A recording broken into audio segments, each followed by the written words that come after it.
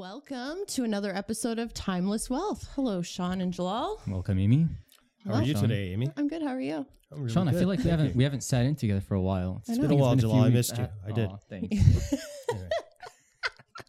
Well, today we're going to be talking about the life of an entrepreneur. We work with a lot of entrepreneurs, Yep. and they're very unique personality traits, and they're all different and come from many backgrounds, but they're interesting people. And so we thought, let's have a chat about the life cycle of an entrepreneur. And then at the end, we're going to talk about a little bit of how we work with them. Sounds cool. Coming up Coming next, up everyone.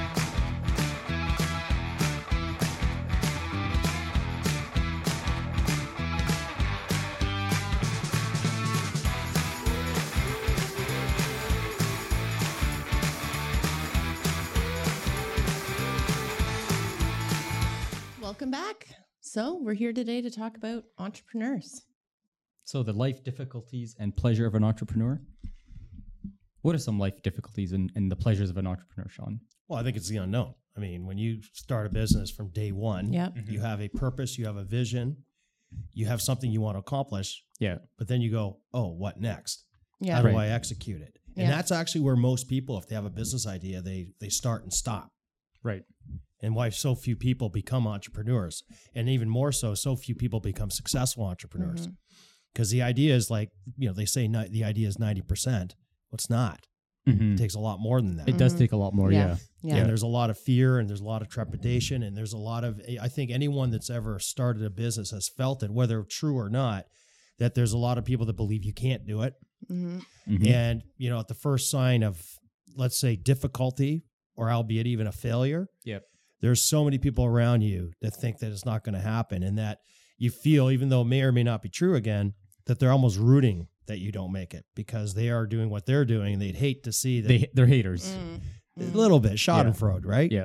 And you got to push through that. And I think Yeah. that's one of the difficulties of being an entrepreneur in the early stages. For well, sure. in the early stage, and it can feel pretty lonely too, right? Like Yep. it goes from this idea to, oh wait, okay, now I'm trying to execute. Oh, this is really hard. Oh my gosh, I have to figure out all the moving parts, Yeah. right? It's Yeah, not yeah. just like you have the idea and you go either make a product or offer a service. It's you have to figure out everything, and it all comes down on your shoulders. And Yeah. it's like, well, how do I do all of that? And, One and person. We've never met. And we've met dozens and dozens of entrepreneurs over the years. And we are, in a sense, entrepreneurs too, Mhm. because we started with zero and built up our client base over time.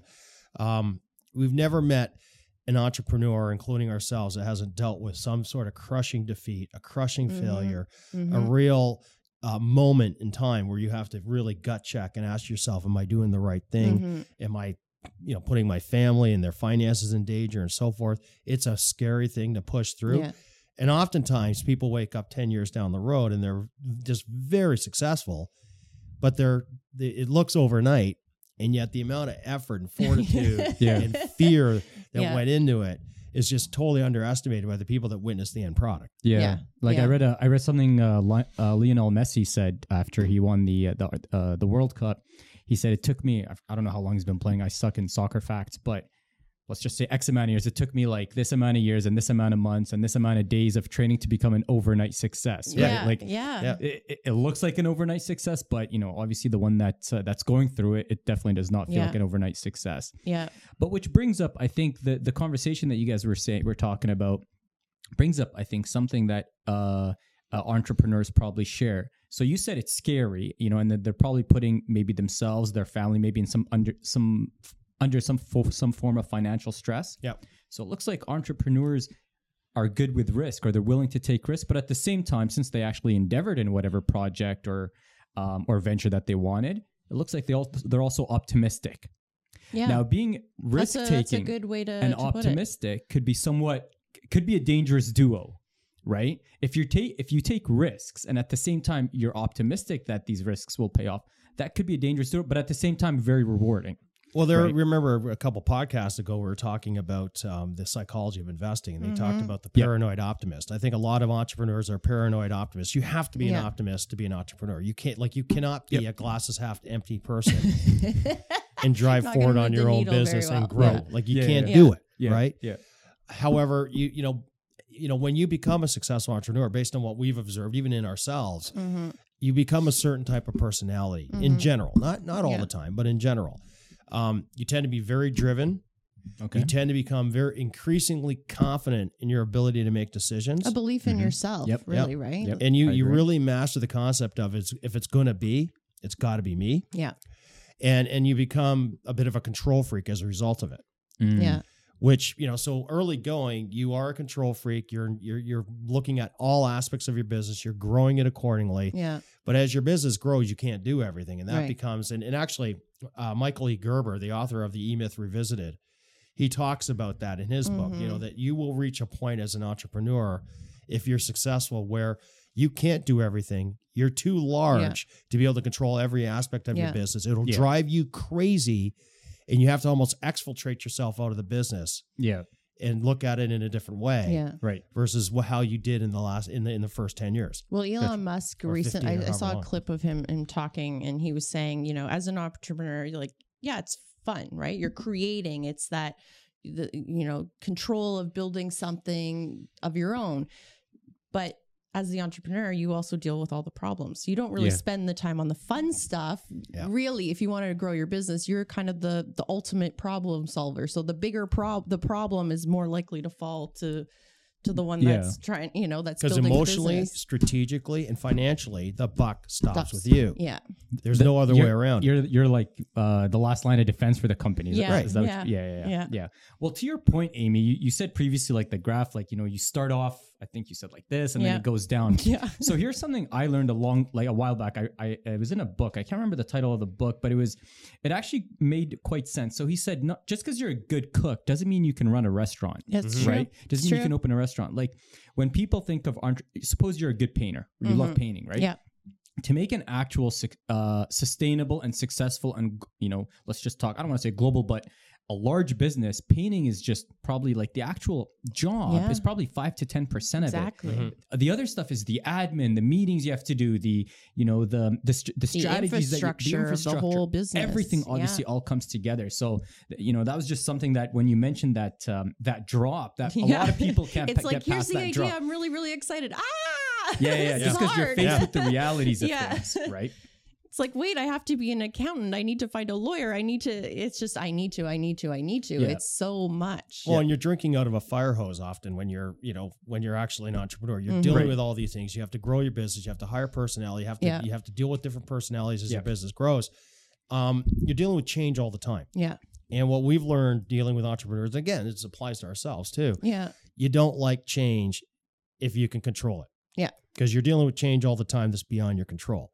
So entrepreneurs tend to want to work with the same lawyer over time. Right. They want to work with the same accountant over time, and they want the same financial advisor over time. They don't want to have to deal with new people and reignite a relationship. They don't have time for that. They don't have the time. bandwidth. No. Yeah.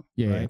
They're So- looking at different things. So finding efficiencies in their day to day is like the ultimate, right? To try to eke out as much time as they can. Like they want to deal with one person for the services, right? Like whether it's one lawyer, one accountant, one this, one that, because they don't want to have to. They don't have to start from scratch every single time they meet an individual. Yeah. But I just wanted to clear something. Earlier you said that you get to after you scale the business, you get to a certain point where you have to take a step back. Like you have to start delegating, right? As an entrepreneur or business owner, you have to start Enormously delegating. hard for a lot of people. That's really So hard. is that where the concept comes in terms of working on your business rather than working in your the business? business. Is that where it is? So so an entrepreneur, for instance, at a specific level, then he starts when he reaches, when the business reaches let's just say a specific level of scale, he has to obviously take a step back, and we're more of the executive level. I think, and I think that's what you said something about I think like entrepreneurs like Musk or whatnot. Even Gates did that, I guess, well back in the day, right? Absolutely, they did.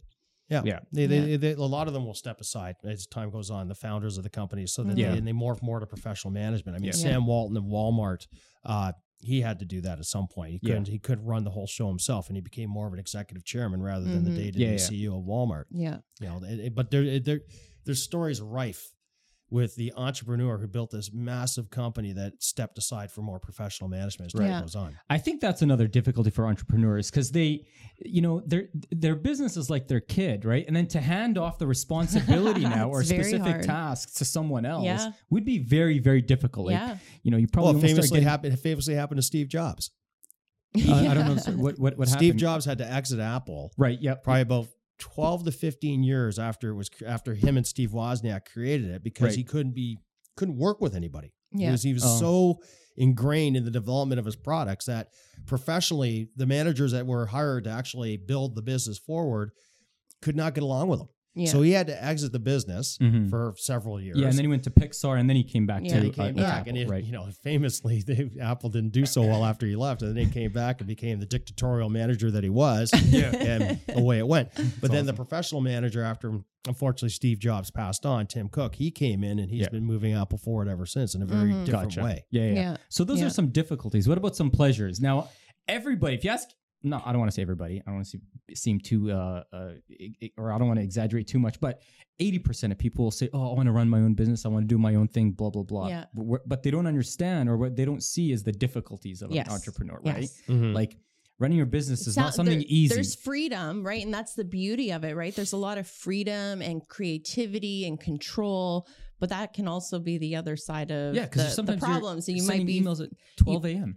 so much freedom, you're spending time on the wrong thing or Yeah. something that just feels fun, and that's maybe not the Yeah. right thing for Yeah. the business. So what are some pleasures then? If I can drill your guys' brains for a bit, what are some pleasures in your eyes? I like the beauty of building something, Yeah. right? Like Yeah. that's Sense of the thing. accomplishment. I love that feeling of building something, creating something, having the control to say, here's the service offering that we have. I absolutely love that, and seeing that and Yeah. seeing how it runs really well and effectively. Yeah. I think that gives me a lot of pride. Yep. And obviously- Strategizing how yeah. you want, right? Yeah. I think there's something to being your own boss. Mhm. I mean, there's something to that. I mean, when you can control your own destiny, good, bad, or indifferent, Yeah. there's an empowerment to that. Yeah. Yeah. Right. Yeah.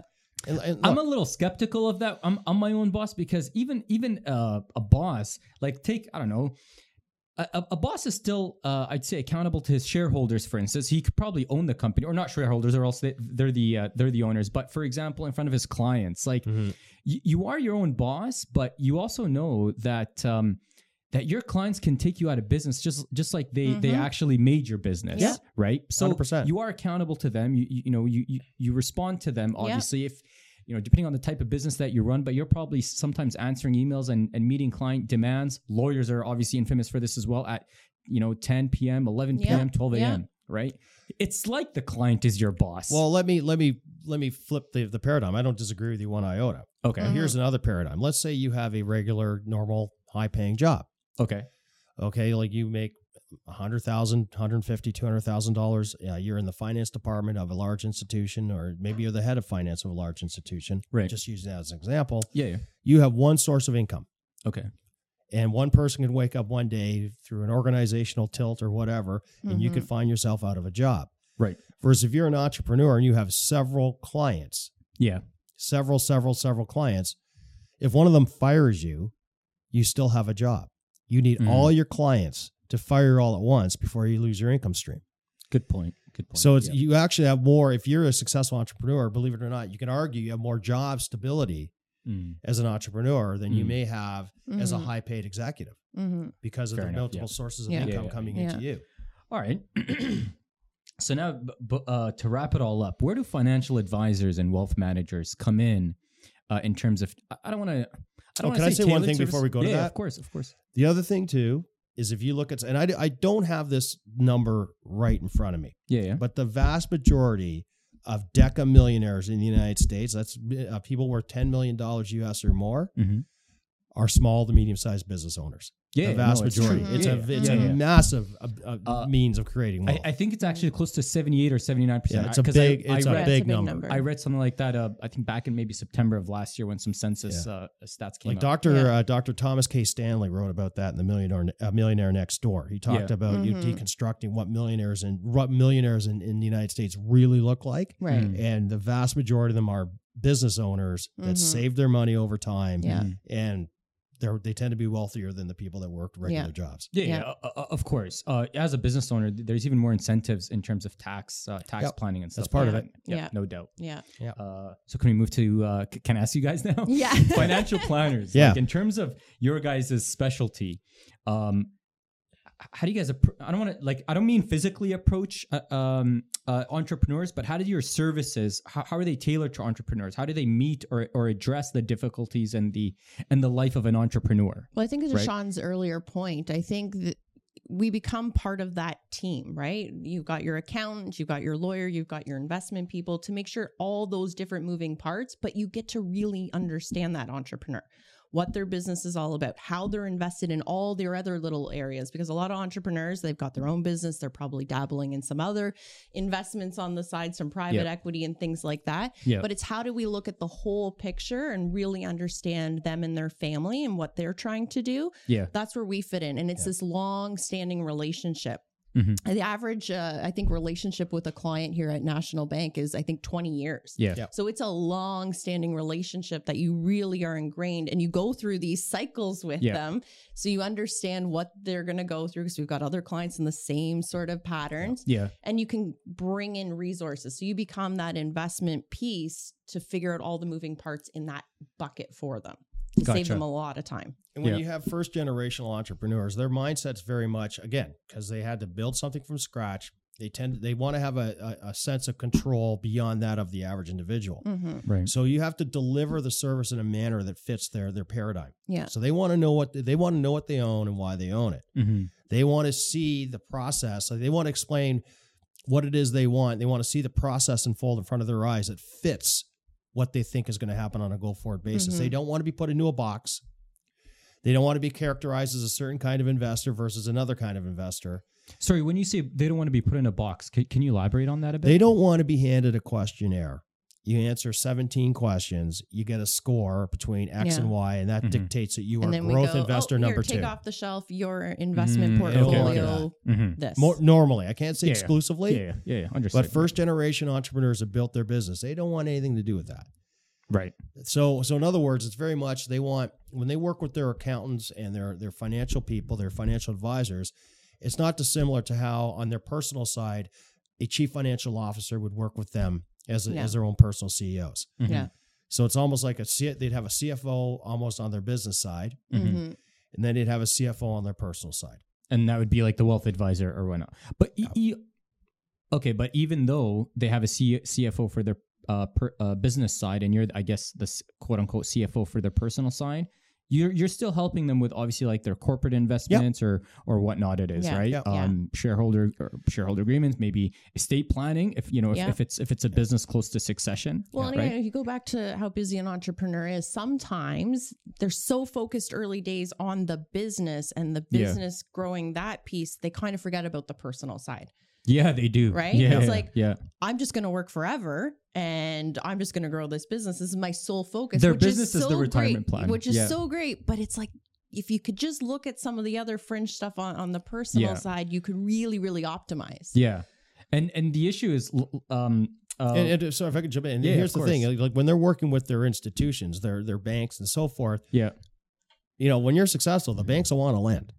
When you're successful, the Banks will want to lend you will money. want to lend. Okay, yeah. Okay, so and you can end up having different financial pieces here, there, and everywhere. You have other cash pieces here, there, and everywhere. Yeah. And to Amy's point, oftentimes they don't have the bandwidth in the moment to pull it all together or look at it in its entirety and say, okay, is my capital structure optimized? Is it doing what it ought to do? Am I overpaying in interest here?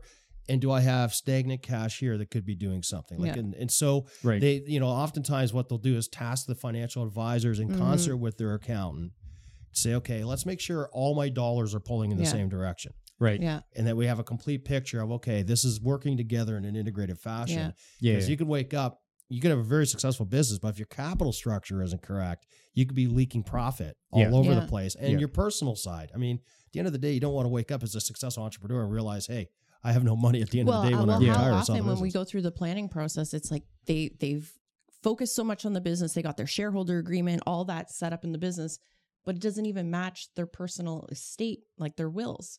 The two documents don't even talk to each other. Mm-hmm. So it's because they're just so focused on one bucket. Maybe they've forgot rushed to the get the other. other Yeah, yeah. bucket, and they don't talk to each other. So by having that person who kind of understands all the moving pieces, Yeah. it just takes that off their plate. And that's Yeah. why they want to have these relationships for years, not days Don't or months. change on them. Because Yeah. it's an ongoing process that Yeah. takes like many Yeah. years to unfold and bring it to fruition. Yeah. Absolutely. Yeah. Absolutely. Going back to what you were saying, Amy, there's some entrepreneurs, and I guess comes from the best of places, but like they have a successful business, but they don't have, literally, they wouldn't have maybe not even $10,000 saved for their actual retirement. Yeah. Like their entire business, they focused for That's so it. long on Yeah. that business, they literally forgot, about their personal side, Yeah. right? They forgot to actually put money aside for Yeah. their retirement. Like their business was their retirement plan, which is great. However, you always have to have a plan B, in my opinion. Like, Right. just what if something happens to the business, something happens, to Right. you, a supplier, something somewhere along the supply chain or along the business line, Right. something happens, and you have to abandon ship. Well, I think Unless there's you two- have a retirement. There's two Yeah. risks. I mean, one, Yeah. you could wake up one day and have a really successful business until you don't.